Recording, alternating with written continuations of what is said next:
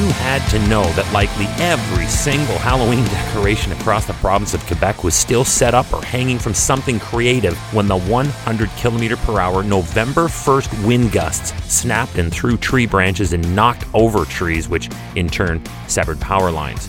Hi, I'm Chris May, host of This Day in Weather History, brought to you by the Royal Canadian Mint.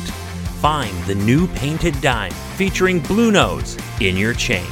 A powerful windstorm accompanied by a heavy rain event raged through southern Quebec the day after Halloween. This day in weather history. Happy first day of meteorological winter. Now, I hope everyone is dealing well with their Halloween hangovers from tiny chocolate bars and airplane snack-sized chip bags, and I know that this year's pandemic version of Halloween was less than hallowed by most. It will only make next year's that much more memorable. We're in this together. We'll get through this together. Like they did last year, the day after Halloween. The good news is that it did not happen on October 31st, the day before, because had it most assuredly would have injured or even killed so many more people, with everyone out in the streets reveling in the clubs or walking their kids around trick-or-treating. As it was, the storm claimed just one person, and it is a cautionary tale at that. On Montreal's South Shore, a 63-year-old man was killed by a falling tree.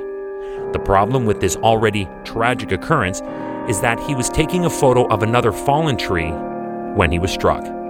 At the height of the event, there were approximately 990,000 customers without power across the province, and the power was out for days for many of them.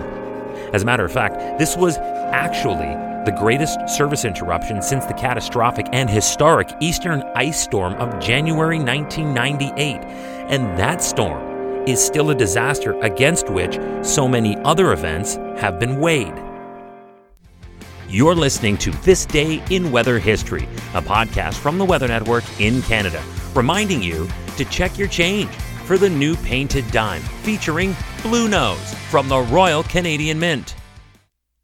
With the power outage as widespread and crippling as it was, most flights in and out of Montreal's Trudeau Airport were either delayed or cancelled. In many schools in Montreal, let students out early due to the blackouts, while on that day many teachers hung back to give frantic parents time to pick up their kids while this storm was in full flight. The wind was definitely the worst effect in the metro because the rain was rather insignificant. Montreal received only 53 millimeters over the two-day event.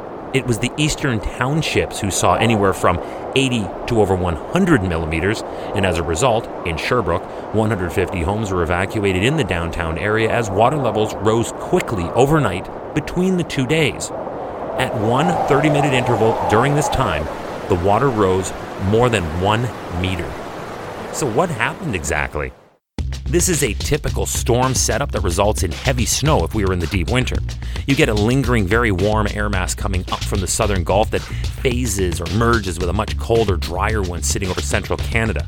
They provide for a dynamic pressure gradient, and that amps up the winds. They were so vicious that in one incident during the storm, the howling winds ripped the facade off a house in Montreal's Ville-Saint-Pierre neighborhood and destroyed a gas station in St. Hyacinthe. Aside from the man who died in this tragedy, another man was seriously injured when part of a brick wall came away from a building in the Montreal neighborhood of Park Extension. And in the rain, a small landslide near Beauceville, 90 kilometers southeast of Quebec City, closed the only highway that connects many towns in the region. And this all happened the day after Halloween, November 1st, 2019, this day in weather history.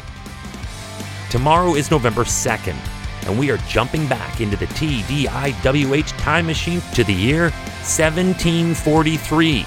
You will love tomorrow's story because I bet you have never heard about or learned in history class about what happened to old Ben Frank the night of November 2nd, 1743. That story is tomorrow on This Day in Weather History with me, your host, Chris May, and brought to you by the Royal Canadian Mint.